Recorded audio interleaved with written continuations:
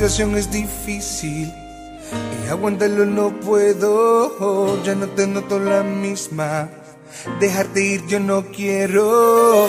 Por favor, mírame mientras te voy hablando que estoy agonizando por tu adiós. ¿Cómo explicarle al corazón que hoy te vas?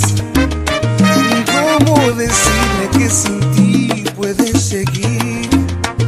¿Cómo fingir para que no se dé ni cuenta que desde hoy ya no estarás junto a mí? No, estoy vagando por las calles, no sé dónde ir, desorientado, confundido, no sé qué hacer, pues lo único que hago es pensar en ti y este corazón está llamándote. En mi mente está claro que ya hoy te vas, es mi corazón que no lo quiere aceptar, pues le hace falta tu cariño y tu calor. Dime cómo aliviar el dolor, cómo explicarle al corazón que hoy te vas, cómo decirle que sin ti puedes seguir, cómo fingir para que no se dé ni cuenta que desde hoy ya no estarás junto a mí.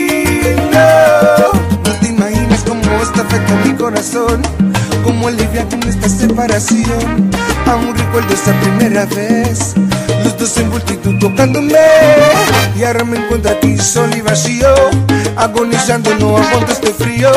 Dios mío, ayúdame que esto me mata, dime por qué esto me pasa. Y ahora se va, se va y se va y se va, y lo más que me duele, que no la vuelvo a ver jamás. Hoy se va, se va y se va y se va, y lo más que me duele, que no la vuelvo a ver jamás.